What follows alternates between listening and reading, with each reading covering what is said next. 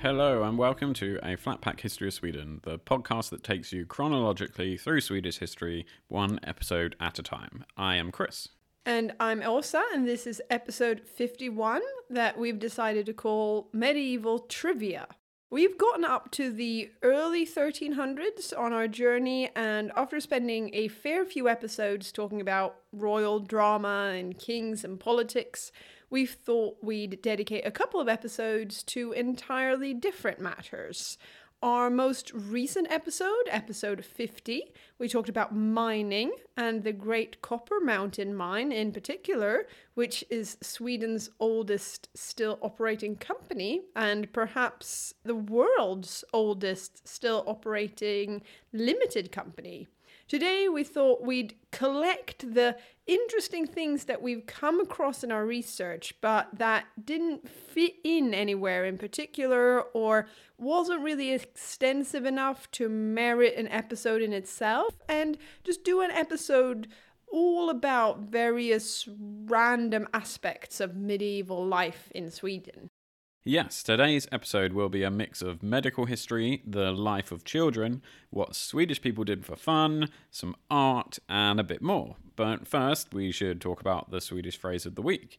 And this week's phrase is kasta sten i glashus.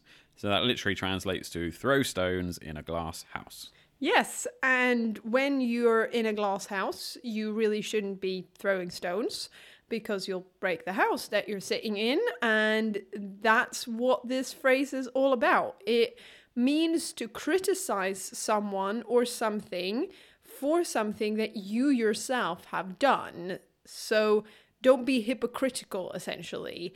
It's often used in the negative, as in don't throw stones in a glass house. Kasta inte sten i glashus. Meaning, don't be hypocritical, don't judge someone for something that you yourself have also done. So, in a sense, it's exactly the same as the English phrase, people who live in glass houses shouldn't throw stones. It's exactly the same. So, instead of throwing stones in our not glass house, what should we do? Should we move on to our first topic for the episode? That's a great idea. And what is that? I thought we'd kick off with looking at medicine and diseases. This will become a much greater topic of interest quite soon in our timeline when the Black Death engulfs Europe, including Sweden, in the mid-1300s. We'll probably dedicate at least part of an episode to the Black Death when we get to it, but now we thought we'd touch upon some other common illnesses and what was done to help people who got sick. Leave them to die. Before we get started, though, I think we should just briefly touch on the topic of sources. And in general, there are less sources, especially written sources, that describe ordinary day-to-day aspects of life in this period in Sweden. Just as we've seen up until this point, we've mentioned this quite a few times. It really isn't until the late 1400s or even into the 1500s that we start to have letters and diaries and that sort of thing preserved from what could be called ordinary people and that could give us some insight into these people's lives. So what historians tend to do to research these topics, apart from looking at the very few letters and written accounts that do exist, is mainly three things. Firstly, they look at other types of written sources that there are from the period, and these are mainly records kept by churches, monasteries, legal records, and letters sent to the king, for example. These give us some insight into the everyday life matters, such as what was considered moral or immoral, views and opinions on death, the afterlife, and other religious matters, as well as what people did for a living, where they lived, and what their households looked like. We saw a bit of this when we looked into the trials of Botulf, the man tried for heresy in Sweden. Secondly, of course, there are archaeological sources. They tell us what people's homes and farms looked like, the different living conditions in different parts of the country when Sweden is so big, and the difference in living standards between groups in society. They also tell us what sort of objects and tools people used in both their work and free time. Archaeology tells us a lot about trade and connections both within the country and to places abroad, because you find objects in one place that can help you determine where they came from, if they came from somewhere else or just down the road, and you can find different coins from other countries popping up, so there's a lot of stuff to look at. And last but not least, osteology, meaning the study of bones, can tell us a great deal about what people looked like, what they ate, and what sort of injuries or illnesses they suffered from. And on that note, what happened when people got sick? Well, first, most of them would either try and forget it or they would pray. True, that's step number 1. As we talked about extensively in our 2-part episode about Christianity in the High Middle Ages, this is a deeply religious time. The Swedes who lived in this time period were not just devout Catholics themselves, but Christian doctrine and authority also influenced pretty much every aspect of their life. So yeah, the first thing people likely did when they got sick or injured was to pray, in the firm belief that divine intervention was real and possible. Christianity also influenced the first medical institutions that reached Sweden. In the Middle Ages, monasteries began setting up proto-hospitals, gathering knowledge on treatments of injuries and illnesses, and growing herbs and plants used in various remedies. But these monasteries with medical centers, if we can call them that, were few and far between in Sweden, especially in the 12 and 1300s. But we will see this come more and more into the story, especially when we encounter one particular Swedish saint later on. Yes, we'll have to wait and see who that is.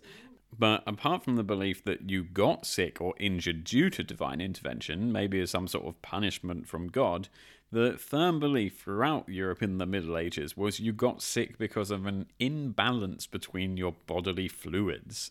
The belief was, and like I said, this persisted for quite a few centuries, was that your body consisted of 4 different types of fluid.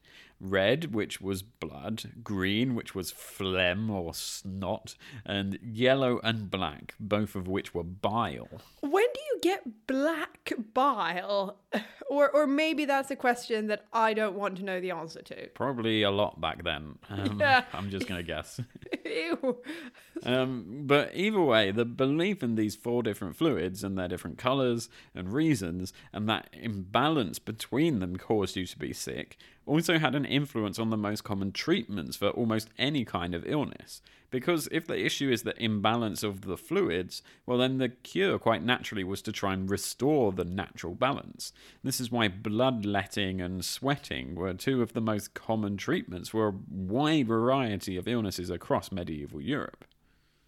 Actually, with this obviously bonkers idea of the 4 bodily fluids and their imbalance, medieval Europeans stumbled across 2 treatments that did help. The herb meadowsweet, which at least here in Scandinavia was used to induce sweating, does contain salicylic acid, which reduces fevers. It is actually the same ingredient that we find, albeit in its chemically refined state, in medicine like aspirin. Bloodletting, which I mean sounds frightful, does actually help to reduce high blood pressure. Although it's not very efficient nor safe because it's difficult to control and the risk of people getting infections in the wounds must have been substantial. They did have these implements called cauteries that they used to burn the skin and the implements and thereby prevent infections, but it's far from a complete method of sterilization. I wouldn't recommend it, it's fair to say. No, definitely not. If you have high blood pressure, probably just see a doctor, not cut your arm off. Yeah, please. Along those same lines, medieval Sweden did have some access to basic surgery, believe it or not. Again, this was at high risk because of the lack of understanding of infection and with severe pain because of the lack of anesthetics, But archaeologists have found catheters made from lead used to treat urethromethyl stenosis and other urinary conditions. That's my favourite one. Yeah. Broken bones seem to have been relatively common. As they are today. Yeah, but judging from examinations of skeletons from both Skåne and the Mälardalen region, they were able to set the bones right again, and most simple breaks seem to have healed relatively well. Good for them. And speaking of skeletons from Skåne, a study of 3,300 skeletons buried in Lund from between 990 and 1536 give us further indications of what life was like and what sickness ailed the people at the time, even though this was Denmark back in the day during all of that period. Yeah. But it's Sweden now, so we can count it for the sake of this study. And what it showed us is that arthritis, which is still relatively common today, seems to have been much more common in the Middle Ages, and to have affected people at a younger age too. Scientists agree that this is likely due to more people conducting heavier physical labour and more often. They wore their bodies out, quite simply, in a way that we don't do to the same extent today, sitting at our desk if you have a desk job. These skeletons from Lund, along with others that have been studied from the area around Sigtuna, indicate that there were no substantial malnutrition in Sweden, or Denmark if you consider that Lund was Danish at the time. Yes, some people definitely did starve, and a lot of people definitely lacked food at certain periods, which is a risk that affects everyone who lives off subsistence farming. That's true to this very day. But looking at the whole population over a longer period of time, the average height for both men and women stayed much the same, which scientists believe show that people could stick to more or less the same diet over a longer period of time. However, if you were born in the 12 and 1300s, you should count yourself lucky if you got to grow to any height at all, because child mortality was very high. This is mainly due to an inability to treat many common illnesses and infections that can affect babies or young children. Death for women during pregnancy and childbirth was also much higher than it is in Sweden today, again for many of the same reasons that childhood mortality was high. They were not able to treat injuries and illnesses that women sustained. Nonetheless, historian Fredrik Charpentier Ljungqvist argues in his book Den långa medeltiden, The Long Middle Ages, that death rates for women during pregnancy and childbirth might not have been as high in Sweden during this period as was previously suspected. However, many women married very young, as we saw with Princess Ingeborg, for example, who was only 14 when she married Duke Erik, and only 16 when she had their son, who was to grow up to be King Magnus. Women being pregnant and giving birth in their teens, and especially their early teens, run a higher risk of death and serious injury, which may have been what skewed the overall rate of medieval Swedish women dying during pregnancy and childbirth. What if you were one of the lucky ones that did survive and got to become a child or a young person in 13th century and 14th century Sweden? What was your life like? Well, as is always the case, this differed depending on which societal group or class you belonged to. Indeed, if you were the son of a king, you quite often got to be king around the age of 5. So that's one prospect for a child. Yeah, we've imagined a lot of baby kings playing with their Lego whilst other people run the country for them. So yeah, they were very young when they became king, at least a lot of them in recent times. But I don't think that was the norm for most kids. No, most kids didn't get to be kings when they were 5. So what did they get up to instead? Well, what was the norm for most kids was that there was no school, which some kids today might be rather envious of. But at least there was no formal schooling, of course, except for the very few who were sent off to pursue a career in the church. These kids, as we mentioned in our medieval religion episodes, were exclusively boys and mainly from more well-off families, and they were sent to church schools where they could learn how to read and write, and this was a skill that most Swedes didn't possess in the early and middle of the Middle Ages, and they would learn things like biblical studies. Instead, the vast majority of kids got an informal schooling from their parents and other adult members of their household, whereby they learned the skills that tradition deemed necessary for their class and gender. That meant that a girl from a landowning family would learn how to manage a large household, which was what women in her societal group did, whereas a boy from a poor, landless laborer family would learn to plow and in other ways work the land. Boys and girls from the poorer sections of society, and especially those who didn't own their own land, were often sent away to work at larger farms and estates. They were often paid in board and lodging, along with a small salary in actual money. And Chris, you want to know something fascinating? Yes. Even back then, women were paid less than men. Yeah, I mean, in some cases, continuity is nice, but this is maybe one of the ones where we should break tradition. One thing that seemed to have benefited women on the medieval labor market was that they seemed to be less affected by seasonal unemployment.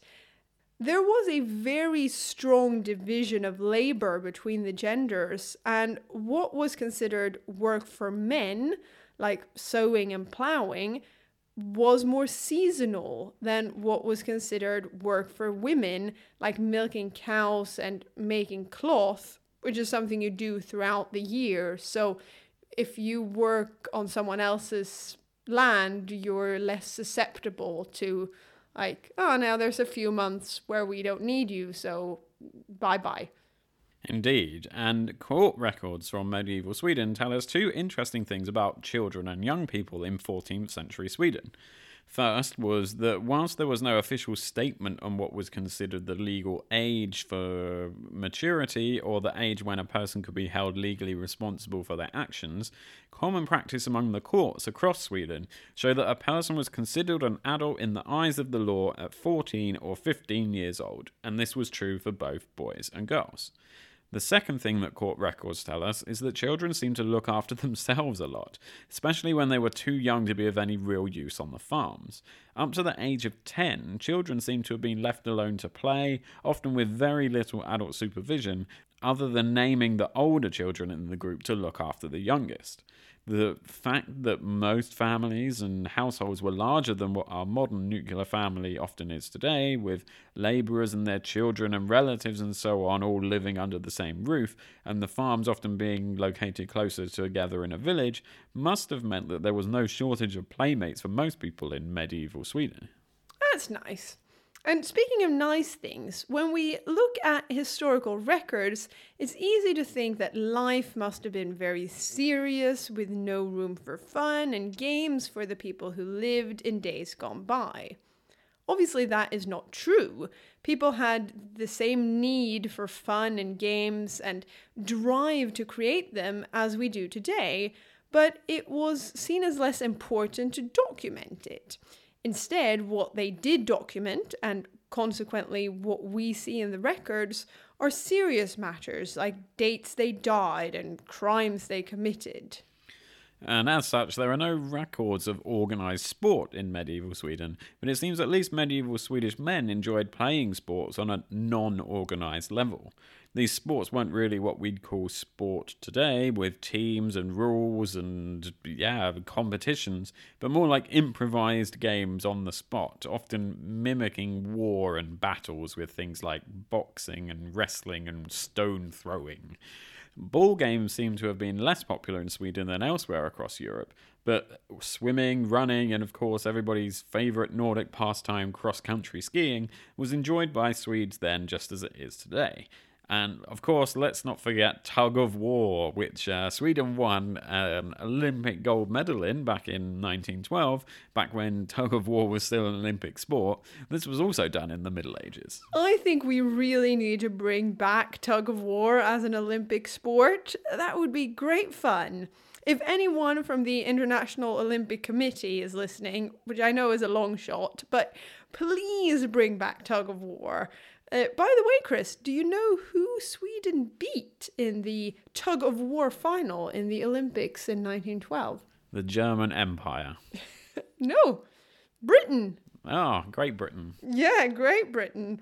And it was a home victory as well, because the Olympics in 1912 were hosted here in Stockholm. Nice. Was this the Olympics where it wasn't actually Sweden, it was a Sweden-Danish victory, a joint team? No, that was in 1900s, Okay. I think, that they won the tug of war as a joint Sweden-Denmark team. Interesting. We're probably going to do a special episode on early Swedes in the Olympics because there's some crazy stories, including the world's oldest gold medalist is some 75-year-old Swedish shooting person who won the 100-meter moving deer target or something in 1920 something. Yeah, we're not going to spoil too much because, we are thinking about doing a special episode, but Chris and I fell down a massive wormhole of research where instead of researching medieval Sweden, we got stuck on looking at fun facts about the early Olympics. So, who knows? Maybe more on that later. Yeah, we'll get back to that. But another sport that's also very close to Åsa's heart, just like tug of war, was fencing. And this was done by Swedes, or at least Swedish men, already way back in the Middle Ages. Cool. Long before I started doing it. Yeah, definitely. However, just like today, swords were quite expensive, and this was a sport reserved for the upper classes. For much the same reason, horse riding was also primarily done by upper class people too. More gentle pastimes for medieval Swedes included playing board games. Chess reached Sweden around this time, and a board game called Nefertafel, which sounds like the Heffalumps' best friend in Winnie the Pooh, but Nefertafel was very popular and dates back to the Viking Age, actually, although historians and archaeologists have unfortunately not been able to decipher how it was played, which is a great shame. Yeah, and I'm sad they didn't find a medieval Monopoly game as well. That would have been fun. They fight over who would be the horse, the iron, the plough, the hut, and the Birger Jarl symbol. No, I think medieval Swedes had the good sense to not play Monopoly, since it is the most boring of all the board games. Controversial quote. Yeah, I stand by that. I find Monopoly incredibly boring. I'm sure Nefertafel was much more fun. You probably don't like Monopoly because you lose. You lost. You were destroyed by me at Risk over Christmas. Oh my god, don't forget. Chris was ridiculously proud because he won our Boxing Day Risk game that we played with your parents. Well, I was against everyone. Yeah, and I won. Risk really brings out dictatorial qualities in you.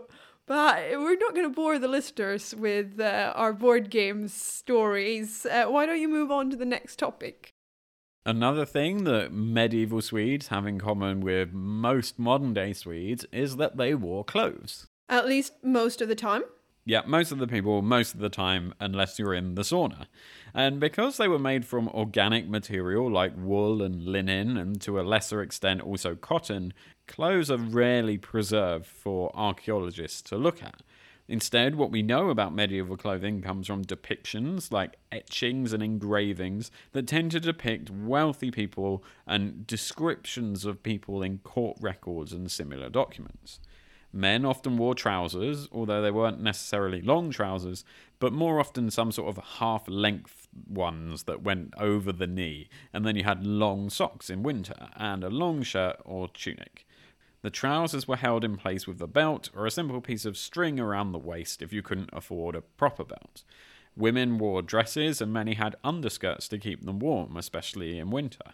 The most common outer garment for both genders was a cape, which is excellent. And leather and hide was also used to make outer garments for winter wear and, of course, to make shoes. And it seems like nobody wore any sort of underwear at all. No, underwear is a surprisingly recent invention that really didn't take hold in Sweden until we were able to start having a more large-scale import of cotton. It's interesting that something that we take for granted, to the extent that we take wearing underwear for granted, hasn't always been the case. Indeed, and two things that developed during the early period of the Middle Ages, and were probably relatively common by this point in our timeline, was that regional differences in the way Swedes dressed became less significant. During the Viking Age, historians have spotted a significant difference between the west of Sweden, where clothes were more influenced by British and Icelandic ways of dressing, and eastern Sweden, where they can see an influence in styles from the Kiev region and all the way down to Central Asia. This goes hand in hand with the established trade routes from those places at the time. But this difference diminished as the medieval period went on, and Sweden became more homogeneous as an established state and took more influences from nearby Europe. The other thing that developed during the Middle Ages was the practice of married women covering their hair. This is likely due to the extensive influence of the church, since having your hair covered when you're a woman was often seen as a sign of modesty and piousness. Medieval Swedes were quite unhygienic and generally quite dirty. There are records from other areas of Northern Europe that depict Saturday as a bath day, but historians are unsure if that practice reached up to Sweden. Interestingly, Swedes seem to have washed less and less as the Middle Ages wore on, since a belief took hold that water was dangerous and could upset those famous fluids and their balance in your body. In contrast to their perhaps uncleanliness, medieval Swedes seem to have been fond of combing their hair. Combs are one of the most commonly found objects in archaeological excavations, and during some periods it seems likely every person must have owned their own, considering the volume that has been found. Medieval Swedes also weren't as grey and drab looking as we might imagine them. Natural cloth dyes were used extensively, meaning that people did have more of a fashion choice than we might think. These natural dyes weren't very expensive, which meant that even poor people could dress in more colourful clothes. Instead, what distinguished rich from poor in terms of clothing was more the quality of the cloth and the amount of clothes each person had. Speaking of medieval Swedes being dirty and not wearing underwear, do you want to talk about sex? Why not?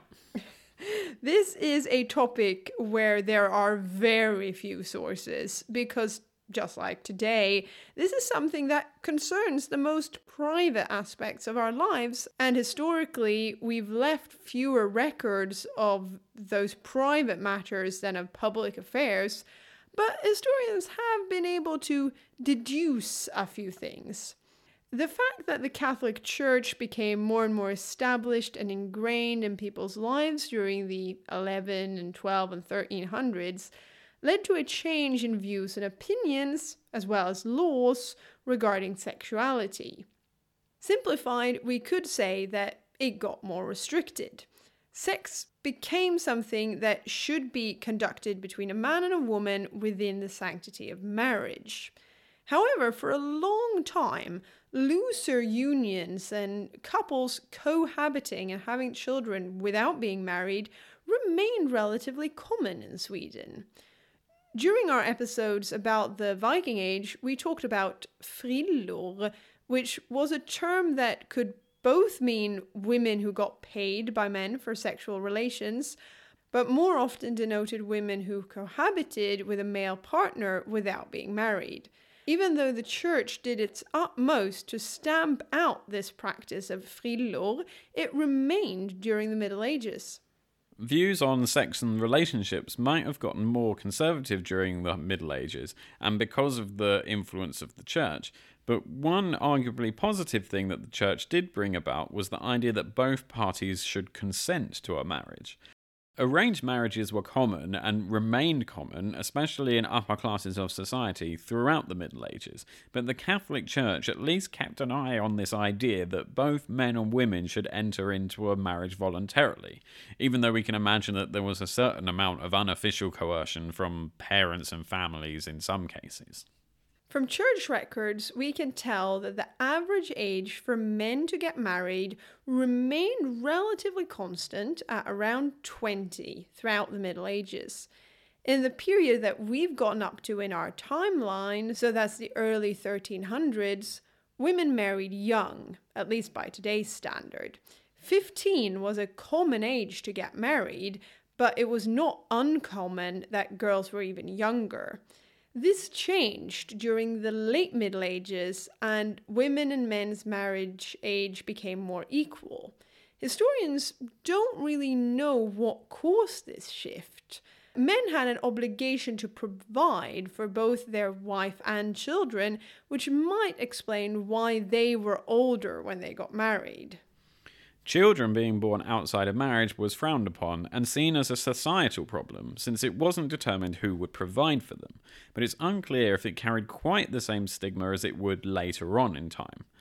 Court records indicate that local communities tried to determine who the father of a child was and make him pay for the care of his child, if they weren't living together. Swedish society at the time might have been preoccupied with children being born out of wedlock, but they seem to have cared less about the idea of women being virgins, and especially virgins when they married. Instead, that's an idea that seemed to have gained cultural importance later. In a sense, medieval Swedish society was practical. As long as there were no real-world consequences to deal with, well, then people didn't make a fuss. Nonetheless, the idea of the sanctity of marriage had become more ingrained in society and in the culture of the country, which is reflected in legal practice. In some landskapslagar, the local laws that only applied to a specific county, only the infidelity of women was criminalized. I guess this is because the consequences of a woman having sex outside of marriage led to consequences, aka children.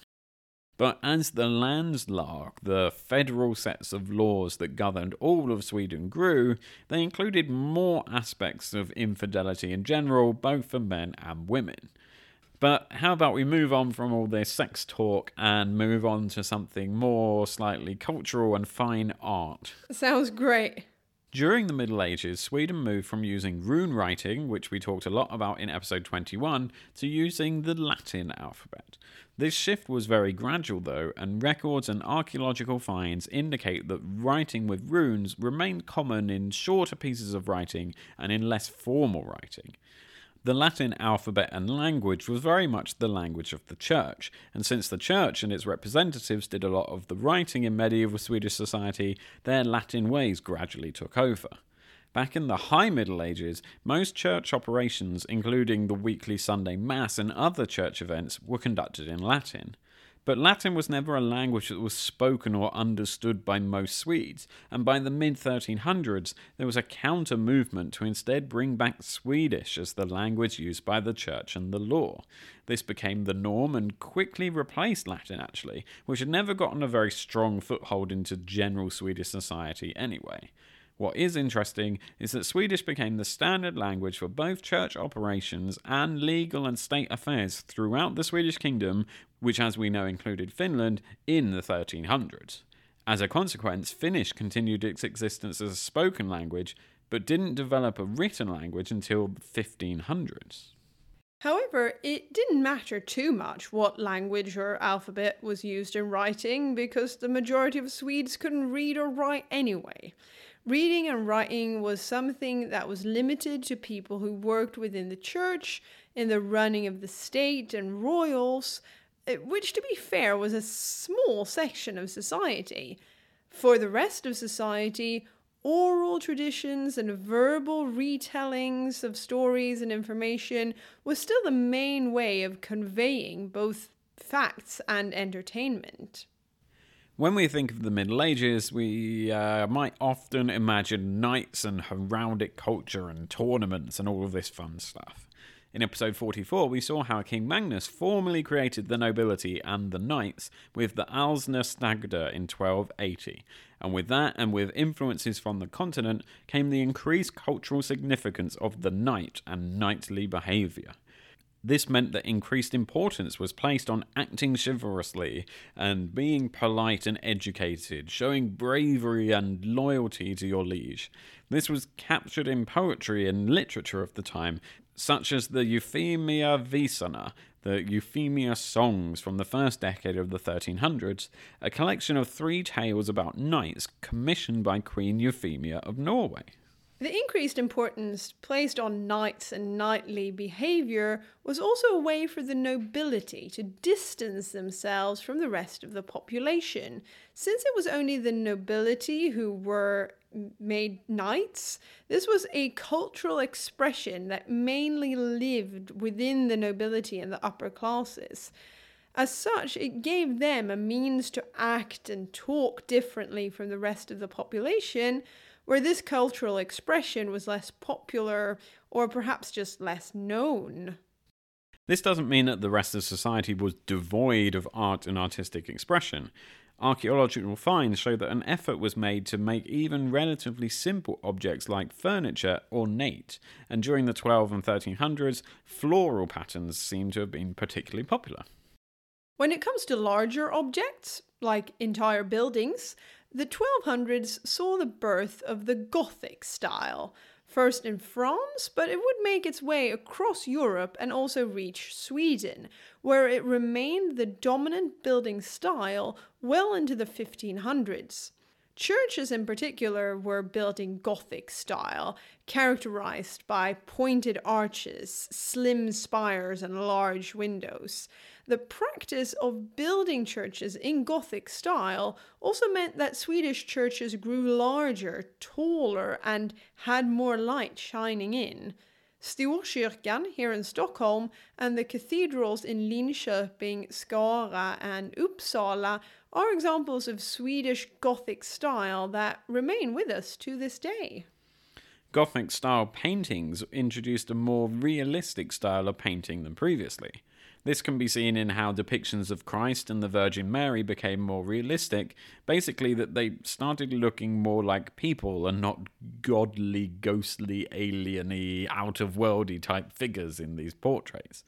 It's also from the 1200s that we start to have preserved images of royals and nobility, often in the form of wood carvings, like little statues, on church walls or on their tombs. Finally, on the subject of art, for obvious reasons, we have no recordings of medieval music, but we know that organs were introduced in Nordic churches in the 1200s, making them a staple of church music here. As far as I can tell, most, if not all, Church of Sweden churches still have organs. But people didn't listen to music just in the church. Musicians who played the flute, bagpipes, or drums and walked around from village to village played music as a common form of entertainment, the Swedish bagpipes. Records that describe social gatherings among ordinary people indicate that singing together and dancing was a common and popular way of socializing. But there was no dancing together 2 and 2. No, that's a practice that would need to wait for a few hundred years before the Swedes were introduced to that. Instead, various circle dances, or what we'd call square dance or line dance today, was the dance craze of the entire period. A bit like a Scottish ceilidh, I guess, which I love personally, so I feel like I'd have a good time at a medieval Swedish party. Well, that is it for medieval trivia and this little episode on medieval life. Next episode, we're returning to our timeline of royal and political events to see what young King Magnus gets up to, and now that he sits, maybe he sits on a little cushion to be high up enough, but he sits on the throne, the joint throne of Sweden and Norway. And speaking of royal events, we've received a very nice email from our listener Linda to update us on a bit of the complicated Denmark, Sweden, Norway drama back in 1305 that we just plainly missed. Yes, and if you remember, and we don't blame you if this particular bit has slipped your mind, but we mentioned back in episode 47 that Danish Count Jakob Nielsen sold his part of the county of Halland to the King of Norway, who almost immediately gave it to his son-in-law, Swedish Duke Erik, as part of their alliance. We actually made a joke that Count Jakob maybe just ran out of money and wanted to sell it on to the King of Norway, but Linda has let us know that it was actually a bit more complicated than that. Exactly, and for that we say thank you, Linda. So what happened was, the Danish king Erik Klipping was murdered in 1286. The belief is that 9 Danish nobles were guilty of the murder, and they were convicted the following year. Count Jakob Nielsen was one of these unruly nobles, and they were all made outlaws. Quite rightly, perhaps, as the story goes that the assassins dressed up as monks and hacked the sleeping king to death, with him receiving 56 stab wounds. Quite brutal, and perhaps unsurprisingly, most of the murderers fled Denmark, except for Jakob, who stayed in his county of Halland. Worried that the Danish state and the guardians of new King Erik Menved would seek retaliation, Count Jakob built a fort in Varberg for his protection, one that Linda was actually a tour guide at for many years, hence her knowledge of this part of the story. Eventually, being a rebel in his own county and own country takes its toll on the Count, and the fort wasn't enough protection for him later in life. So in 1305, he leaves Denmark and seeks refuge with the Norwegian king. This is when he sells or turns over his county in Halland to Norway. So it wasn't a case of selling Halland just to get a bit of extra money. It was in some ways a consequence of him moving to Norway to escape his enemies in Denmark. Perhaps this was a payment to the Norwegian king to help keep him safe, a way to make money to fund his life in exile, or just to make the king a sort of protector of his lands down in Denmark whilst he was away. Either way, it wasn't just a quick fire sale to get a few gold coins. Indeed, and thank you, Linda, for adding some color to this part of the story. The problem when we get involved in these three-way giant inter-Scandinavian battles and wars is that each individual person in Norway and Denmark have their own personal reason for getting involved and their own backstory, so to speak. So inevitably, we'll miss something with these side players to the story. And if you have realized that we've missed something, big or small, then do get in touch. Yes, on social media, or use our email like Linda did, flatpackhistorysweden@gmail.com. And one other person who got in touch recently, a few weeks or months ago by the time this is out actually, is Dalibor from Croatia. He's been catching up with some of the episodes that we released a long time ago and got in touch about something we talked about back in episode 27, the way society was made up in the Middle Ages and medieval period in Sweden. Specifically, he was writing about how Sweden started to create a society with almost 3 levels: the nobility and royalty, the landowners, and the freemen or peasants. We've exchanged a few emails on this, and it's come down to a sort of final question that's a bit in 2 parts. Did this mean that Sweden had a middle class, so to speak, relatively early on? And did this mean that Scandinavia developed the ways of living and society that we have today earlier on and faster than anywhere else? So it's a bit of a sociological question, really, about the growth of free people who owned land rather than the country just being nobles and peasants. It is, and it is a pretty big question, one we don't really feel qualified to properly answer, apart from the observation that in some ways it does look like we are looking at the gradual development of something like a middle class in Sweden. Spoilers, tax-paying landowners will start to flourish after the Black Death. And already in our first proper episode about our next king, King Magnus, we will see that this was the first election of a Swedish king where this class of society was allowed to vote in the very rigged and not fair elections that there were, but still. So yeah, if you have more information or would like to discuss this further, do get in touch. Dalibor has given us permission to pass on his email address to anyone who's interested in talking with him about this. So please let us know and we'll put everyone in touch for a nice, interesting conversation. Yes, so if you want to talk about the growing emergence of a middle class in Sweden and whether or not this led to Sweden being like it is today, get in touch. And for that matter, if you don't want to get in touch about that, you could also look at our website, flatpackhistoryofsweden.com, where we've got some family trees and lots of other fun stuff on there, and lots of, good things to add to just the listening experience. Yes, and please leave a review on whatever platform you're listening to us on. And with that being said, it's goodbye from us. Hej då.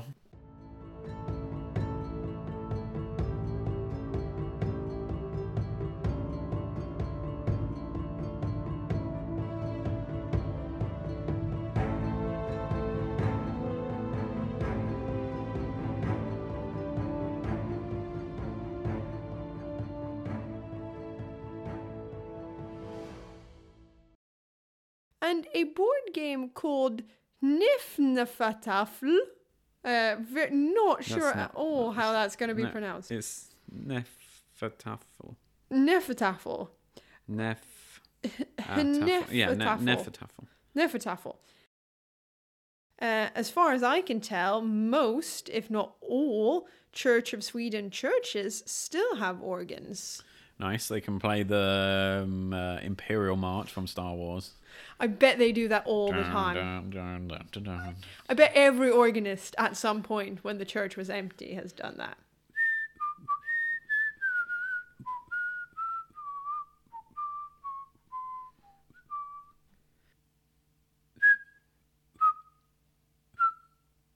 Man, this is good podcasting.